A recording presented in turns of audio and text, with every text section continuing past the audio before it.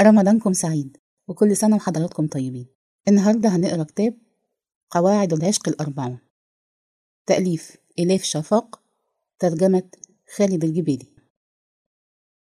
إيلا، نورثامبتون، 18 من آيار مايو العام 2008. بعد التوتر الشديد الذي أعقب الجدال الذي دار بين ديفيد وجانيت، شعرت إيلا بالإرهاق وقررت أن تتوقف عن قراءة رواية الكفر الحلو لفترة من الوقت. وأحست كما لو أن غطاء قدر فيها ماء يغلي قد ارتفع فجأة، وأخذ يبعث نزاعات قديمة وغضبا جديدا في البخار المتصاعد. ولسوء الحظ لم يرفع أحد ذلك الغطاء غيرها، وقد فعلت ذلك عندما اتصلت برقم هاتف سكوت وطلبت منه عدم الزواج من ابنتها. وفي وقت لاحق من حياتها ستأسف كثيرا على كل كلمة تفوهت بها خلال هذه المحادثة الهاتفية. أما في هذا اليوم من شهر مايو فقد كانت واثقة من نفسها تمام الثقة، ولم تستطع أن تفهم جيدا العواقب المريعة التي قد تنجم عن تدخلها هذا. مرحبا سكوت، أنا إيلا والدة جانيت، قالت وهي تحاول أن تبدو سعيدة، كما لو كان الاتصال بصديق ابنتها شيئا تفعله كل يوم. هل لديك دقيقة لنتحدث؟ سيدة روبنشتاين، كيف لي أن أساعدك؟ قال سكوت متلعثما متفاجئا، لكن بأسلوب متحضر جدا. وبنبرة لا تقل تحضرا قالت له إيلا إنه ليس لديها شيء ضده شخصيا، فهو شاب صغير وغر على الزواج من ابنتها.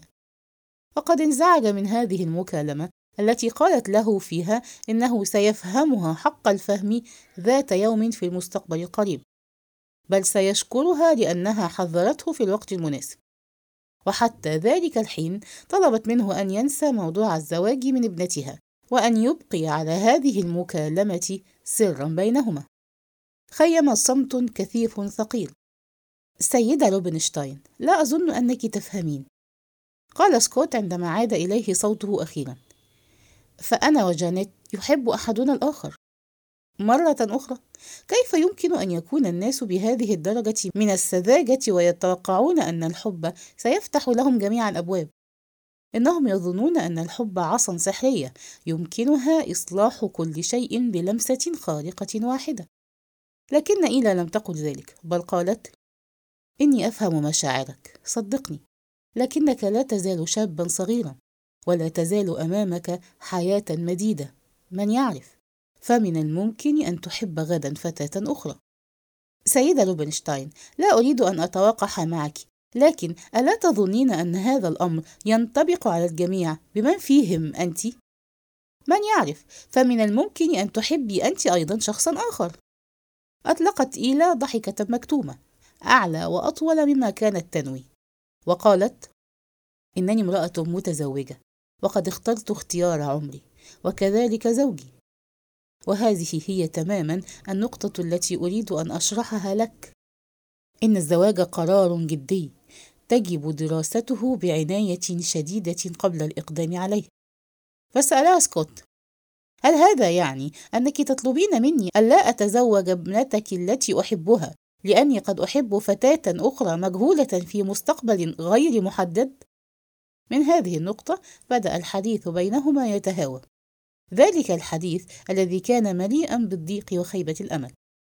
وعندما وضعت إيلا سماعة الهاتف أخيرا، توجهت إلى المطبخ وراحت تفعل ما كانت تفعله دائما عندما كان ينتابها قلق عاطفي: طهو الطعام. بعد نصف ساعة تلقت مكالمة من زوجها: أكاد لا أصدق أنك خابرت سكوت وطلبت منه أن لا يتزوج ابنتنا، أخبريني ماذا فعلت؟ فوجئت إيلا بكلامه وقالت لاهثة: يا إلهي، إن الكلمة تنتقل بسرعة كبيرة. حبيبي، دعني أشرح لك. لكن ديفيد قاطعها بتوتر وقال: لا داعي لشرح أي شيء، إن ما فعلته خطأ. فقد اتصل سكوت بجانيت وهي منزعجة للغاية. إنها ستمكث مع صديقاتها لبضعة أيام، فهي لا تريد أن تراك الآن. وصمت برهة ثم أضاف: وأنا لا ألومها على ذلك. في ذلك المساء لم تكن جانيت الوحيدة التي لم تعد إلى البيت، فقد أرسل ديفيد إلى إيلا رسالة نصية قال فيها إن طارئا طرأ فجأة، ولم يوضح طبيعة هذه الحالة الطارئة. لم يكن ذلك من عادته، بل كان ذلك مخالفا لروح زواجهما. فعلى الرغم من أنه ربما كان يغازل امرأة بعد أخرى، ولعله كان ينام معهن وينفق نقوده عليهن، فقد كان يعود إلى البيت دائما، ويأخذ مكانه إلى المائدة عندما يعود في المساء. ومهما ازدادت شقة الخلاف بينهما، فقد كانت هي تطهو دائما، وكان هو يتناول الطعام دائما بغبطة وامتنان، مهما كانت كمية الطعام التي تضعها في طبقه. وفي نهاية كل عشاء لم يكن ديفيد ينسى أن يشكرها شكرا من قلبه. كانت إيلا تعتبره دائما اعتذارا مبطنا على خياناته لها، وكانت تغفر له باستمرار. كانت هذه هي المرة الأولى التي يتصرف فيها زوجها بهذه الطريقة الصفيقة، ولامت إيلا نفسها على هذا التغيير. لكن الشعور بالذنب هو الاسم الثالث لإيلا روبنشتاين. ما إن جلست إيلا إلى المائدة مع ابنها وابنتيها التوأمين، حتى تحول إحساسها بالذنب إلى كآبة. فقد قاومت توسلات آفي لطلب بيتزا، ومحاولات أورلي بألا تأكل شيئا، فأرغمتهما على تناول الرز البري مع البازلاء الخضراء ولحم البقر المشوي المضاف إليه قليل من الخردل. ومع أنها كانت تبدو في الظاهر تلك الأم العملية القلقة، كانت تشعر في داخلها بدفق من اليأس، وأحست بطعم حاد في فمها مر كالعلقم. بعد انتهاء طعام العشاء جلست إيلا إلى المائدة في المطبخ وحدها، فغمرها سكون ثقيل. وفجأة بدا لها أن الطعام الذي طهته والساعات الطويلة من العمل الشاق التي أمضتها مملا بليدا، وشعرت بالأسى على نفسها. واعتراها شعور بالأسى لأنها شارفت على 40 من دون أن تحقق أشياء مهمة في حياتها. فقد منحت أسرتها الكثير من الحب بالرغم من أن أحدا لم يكن يطلبه منها. وانتقلت أفكارها فجأة إلى رواية الكفر الحر التي فتنتها فيها شخصية شمس التبريزي. ما أجمل أن يكون شخص مثله هنا، قالت لنفسها مازحة، فلا يمكن أن يمر يوم ممل برفقة رجل مثله. وكانت الصورة التي انبثقت في مخيلتها صورة رجل طويل أسمر غامض يرتدي بنطالا جلديا وسترة كالتي يرتديها راكب الدراجات النارية، وله شعر أسود ينسدل على كتفيه، ويركب دراجة هارلي ديفيدسون حمراء لماعة تتدلى من مقبضيها شراشيب متعددة الألوان. ابتسمت لهذه الصورة. راكب دراجة وسيم جذاب صوفي يقود دراجته بسرعة على طريق سريع خاو. ألا يحسن أن تركب معه وتطلب توصيلة من رجل كهذا؟ ثم تساءلت إيلا، يا ترى ماذا كان شمس سيرى لو قرأ كفها؟ هل سيشرح لها سبب تحول تفكيرها بين الحين والآخر إلى كهف من الأفكار المظلمة؟ أو لماذا تشعر بالوحدة مع أن لديها أسرة محبة كبيرة؟ وماذا عن ألوان هالتها؟ هل هي براقة ومشرقة؟ وهل سيكون هناك شيء براق وواضح في حياتها؟ وبينما كانت إيلا جالسة وحدها إلى طاولة المطبخ ووميض ضعيف من الضوء ينبعث من الفرن، أدركت أنه على الرغم من كلماتها الناجحة التي تنكرها، وعلى الرغم من قدرتها على البقاء حازمة وصلبة في مواجهة الشدائد، كانت تهفو إلى الحب في أعماقها. شمس. حانة في ظاهر سمرقند، آذار مارس العام 1242. كان جميع المسافرين المرهقين الذين يزيد عددهم على 10 يغطون في النوم في الطابق العلوي للحانة، وكان كل واحد منهم يرى حلما منفصلا عن الآخر. رحت أتقدم فوق الأقدام الحافية والأيدي العارية حتى وصلت إلى حشيتي التي تفوح منها رائحة العرق والعفن. استلقيت في العتمة ورحت أسترجع أحداث اليوم، متمعنا في أي إشارة إلهية ربما أكون قد رأيتها، لكنني في عجلتي أو جهلي لم أدرك أي منها. ومنذ طفولتي كنت أرى رؤى وأسمع أصواتا، وكنت أكلم الله وكان يرد علي على الدوام. وفي بعض الأيام كنت أصعد إلى السماء السابعة بخفة شديدة، ثم أهبط في أعمق حفرة في الأرض تفوح منها رائحة التراب، مخفية مثل صخرة مدفونة تحت أشجار البلوط الضخمة وأشجار الكستناء الحلو. وبين الحين والآخر كنت أفقد شهيتي للطعام، وكانت تمر أيام عدة لا أتناول فيها طعاما، ولم تكن هذه الأشياء تخيفني، وتعلمت على مدى الأيام ألا أذكرها لأحد. فالبشر يميلون إلى الاستخفاف بما لا يمكنهم فهمه، لقد تعلمت ذلك من تجربتي الشخصية. لقد كان أبي أول من أساء تقدير الرؤى التي كانت تنتابني، ولابد أنني كنت لا أزال في 10 من عمري عندما بدأت أرى ملاكي الحارس كل يوم، وكنت على شيء من السذاجة عندما كان يخيل إلي أنه كان يزور الآخرين أيضا. وذات يوم عندما كان أبي يعلمني كيف أصنع صندوقا من خشب الأرز لأصبح نجارا مثله، أخبرته عن الملاك الحارس الذي يزورني في منامي. لديك خيال جامح يا بني، قال أبي بجفاء، والأفضل لك أن تحتفظ بذلك لنفسك، فلا نريد أن نزعج القرويين بهذه الأشياء. ومنذ أيام قلائل شكاني بعض الجيران إلى والدي، واتهموني بأنه تبدر مني تصرفات غريبة، وأني أبث الخوف في نفوس أبنائه. وقال أبي: أنا لا أفهم تصرفاتك يا بني، لماذا لا تقبل فكرة أنك لست أكثر تميزا من والديك؟ فكل طفل يسير على خطى والديه ويحذو حذوهم، ويجب أن تفعل أنت ذلك. عندها أدركت أنه على الرغم من حبي لوالدي وتوقي إلى التعلق بهما، فقد كانا غريبين عني. أبتي، لقد جئت من بيضة تختلف عن البيضة التي جاء منها أطفالك الآخرون. أرجو أن تعتبرني بطة تعيش مع دجاجات، فلست طيرا داجنا كتب عليه أن يمضي حياته في خم للدجاج. فالماء الذي يخيفك يبث الحياة في، لأني لست مثلك، فأنا أعرف السباحة لذلك سأسبح. إن المحيط هو موطني، فإذا كنت معي تعال إلى المحيط، وإذا لم تأتي فكف عن التدخل في حياتي وعد إلى خم الدجاج. اتسعت عين أبي ثم صغرتا، وقال متجهما: إذا كنت تكلم أباك بهذه الطريقة الآن، فكيف يا ترى ستخاطب أعداءك عندما تكبر؟ على الرغم من الحزن الذي اعترى والدي، لم تتوقف الرؤى، بل ازدادت كثيرا، وازداد والدي عصبية وتوترا، واعتراني شعور بالذنب لأن ذلك كان يزعجهما، لكنني لم أكن أعرف كيف يمكنني أن أضع حدا لهذه الرؤى، وحتى لو كان في مقدوري ذلك فلا أظنني سأقدم عليه. ولم تمض فترة حتى غادرت البيت ولم أعد إليه، ومنذ ذلك الحين أضحت كلمة تبريز حلوة ورقيقة، رائعة ورهيفة، إلى حد أنها كانت تذوب في لساني. وترافق ذكرياتي لهذا المكان 3 روائح، هي الخشب المقطوع، والخبز المصنوع من بذور الخشخاش، ورائحة الثلج الناعم النضر.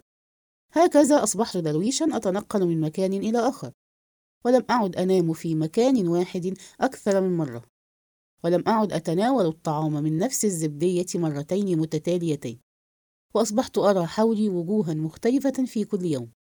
عندما كنت أشعر بالجوع كنت أكسب بعض النقود من تفسير الأحلام، لذلك كنت أطوف شرقا وغربا بحثا عن الله في كل مكان، أبحث عن حياة جديرة بالحياة، وأبحث عن معلومات جديدة جديرة بالمعرفة.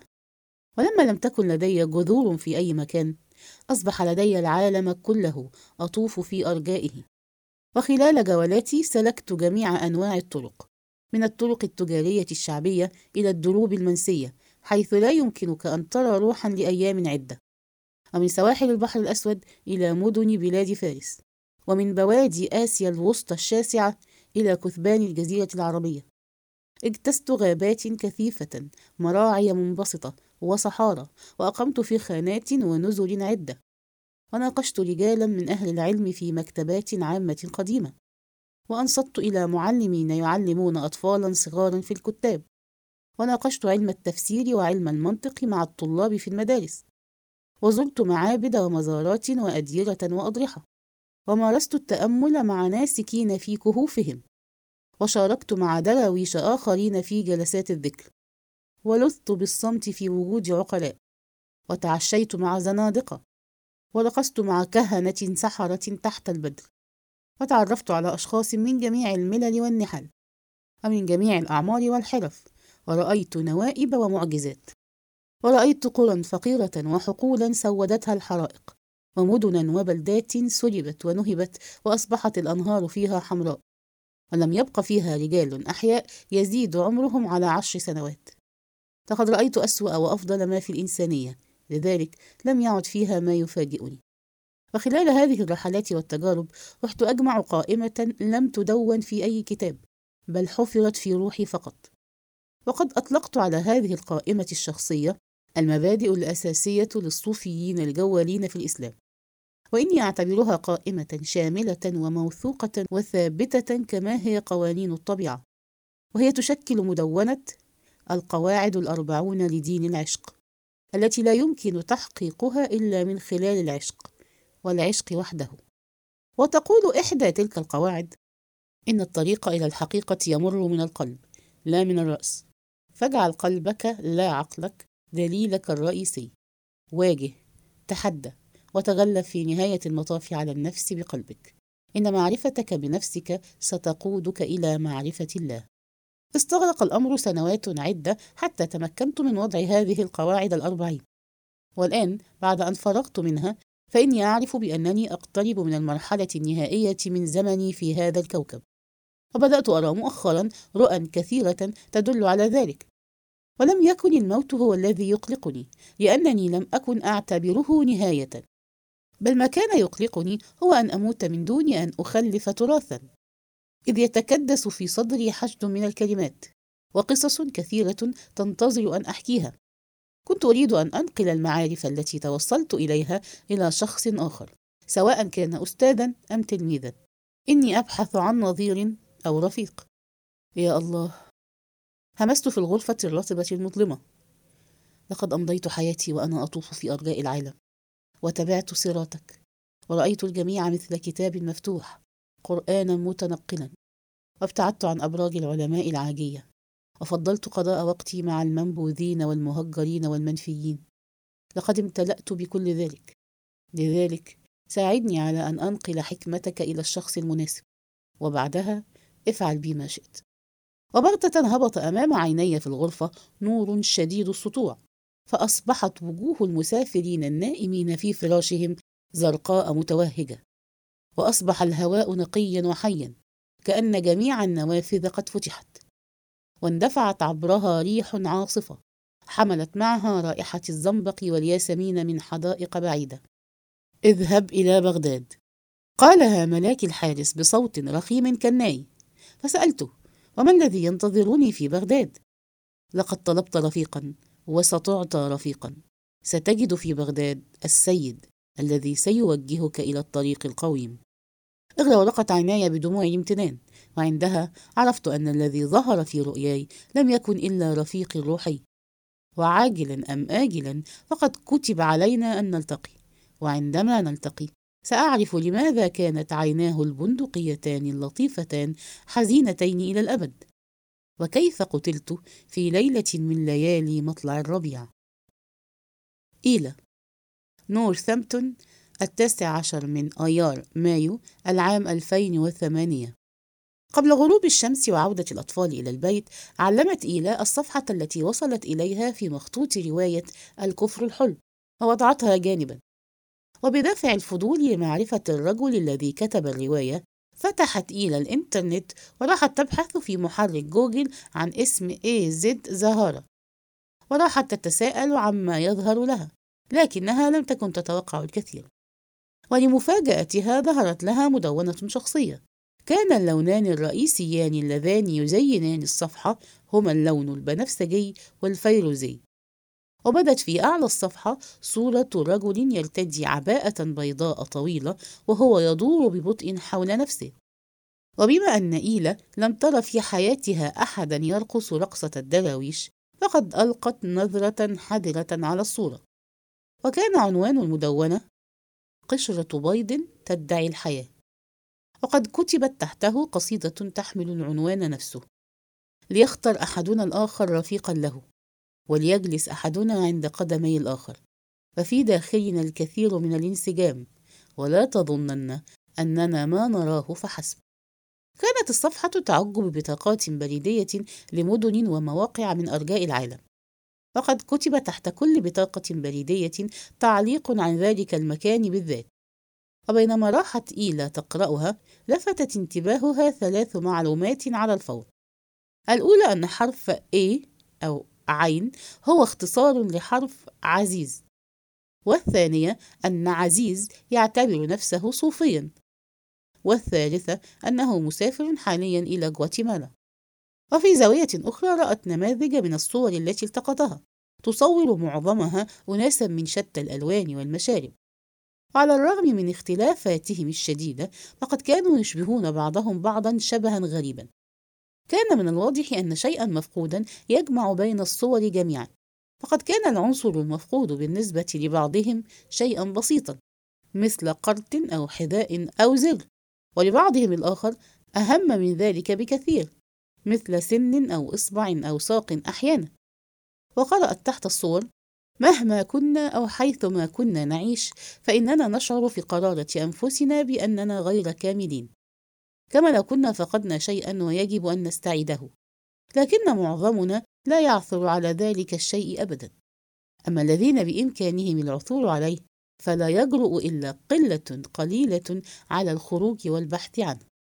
حركت إيلا الصفحة إلى أعلى وإلى الأسفل، ونقرت على البطاقات البريدية واحدة تلو الأخرى لتكبيرها، وقرأت جميع التعليقات التي كتبها عزيز، ووجدت في أسفل الصفحة عنوان بريده الإلكتروني، فدونته على قصاصة من الورق، ووجدت إلى جانبه إحدى قصائد الرومي: اختر الحب، الحب، فمن دون حياة الحب العذبة تمسي الحياة عبئا ثقيلا كما ترى. بينما كانت إيلا تقرأ هذه القصيدة لمعت في رأسها فكرة غريبة، وللحظة عابرة اعتراها إحساس بأن كل شيء وضعه عزيز زهارة في مدونته الشخصية، الصور والتعليقات والاقتباسات والقصائد، قد كتبت لعينيها فقط. كانت فكرة غريبة ومتعالية بعض الشيء، لكن كان معناها رائعا لها. وفي عصر ذلك اليوم جلست إيلا بالقرب من النافذة متعبة وكئيبة قليلا، حيث كانت أشعة الشمس ثقيلة على ظهرها، وكان الهواء في المطبخ مفعما بروائح الكعك الذي تخبزه، وكانت رواية الكفر الحلو مفتوحة أمامها، لكن عقلها كان مشغولا فلم تستطع التركيز عليها. وخطر لها أن تكتب هي أيضا مجموعة من القواعد الأساسية الخاصة بها، التي يمكن أن تطلق عليها القواعد 40 لربة بيت عملية غير جوالة تعيش في الضواحي. دمدمت قائلة: القاعدة الأولى: كفي عن البحث عن الحب، توقفي عن الجري وراء أحلام مستحيلة، فمن المؤكد أنه في الحياة أمورا أهم بالنسبة لامرأة متزوجة شارفت على 40، لكن مزحتها هذه أحدثت ضيقا غامضا في نفسها، وذكرتها بهموم أكبر، ولم تعد تستطيع أن تتمالك نفسها. اتصلت بابنتها الكبرى فسمعت جهاز تسجيل مكالماتها: جانيت عزيزتي، أعرف أنني أخطأت بالاتصال بسكوت، لكنني لم أكن أنوي سوءا، أردت أن أؤكد لك ذلك. توقفت قليلا وشعرت بأسف شديد لأنها لم تحضر هذه الرسالة سلفا. تناهى إليها صوت الحفيف الناعم لجهاز تسجيل المكالمات وهو يسجل في الخلفية. عندما خيل إليها أن الشريط يدور والزمن يجري بسرعة شعرت بالتوتر. جانيت، أنا آسفة على ما بدر مني، أعرف أنني يجب ألا أتذمر من النعمة التي أعيش في كنفها، لكن ذلك كله لأنني لست سعيدة. صوت طقطقة، فقد أوشكت فترة جهاز تسجيل المكالمات على التوقف. انقبض قلب إيلا بصدمة ما قالته للتو. ماذا دهاها؟ لم تكن تعرف أنها حزينة. هل يمكن أن تكون مصابة بالاكتئاب وهي لا تعرف ذلك؟ وعلى نحو غريب بدا أنها لم تشعر بالحزن لأنها اعترفت بأنها ليست سعيدة. تسللت نظرتها إلى قصاصة الورق التي دونت عليها عنوان بريد عزيز زهارة الإلكتروني. كان العنوان بسيطا متواضعا وجذابا نوعا ما، ومن دون أن تفكر كثيرا في الأمر توجهت إلى حاسوبها وكتبت الرسالة التالية: السيد عزيز زهارة، اسمي إيلا، وأنا أقرأ رواياتك الكفر الحلو بعد أن كلفتني الوكالة الأدبية بذلك. لقد بدأت بقراءتها منذ فترة وجيزة، وقد وجدت متعة كبيرة فيها. على أي حال، هذا رأيي الشخصي، وهو لا يعكس رأي صاحب الوكالة الأدبية، وسواء أحببت روايتك أم لا، فلا تأثير لرأيي على القرار النهائي بالموافقة على نشر روايتك.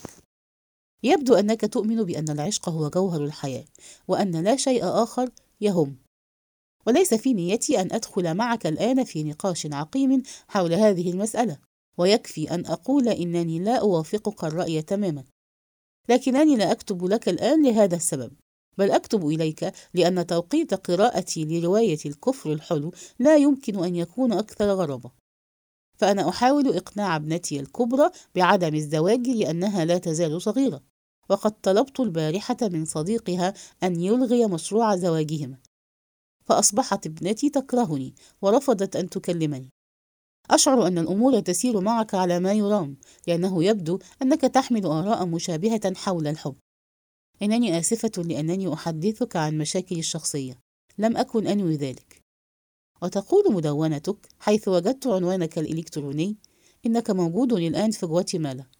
لابد أن الترحال في أرجاء الأرض أمر مثير، وإذا صادف أن زرت بوسطن فربما التقينا شخصيا وتحدثنا حول فنجان قهوة.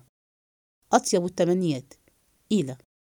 كانت رسالتها الإلكترونية الأولى إلى عزيز دعوة أكثر منها رسالة، صيحة استغاثة.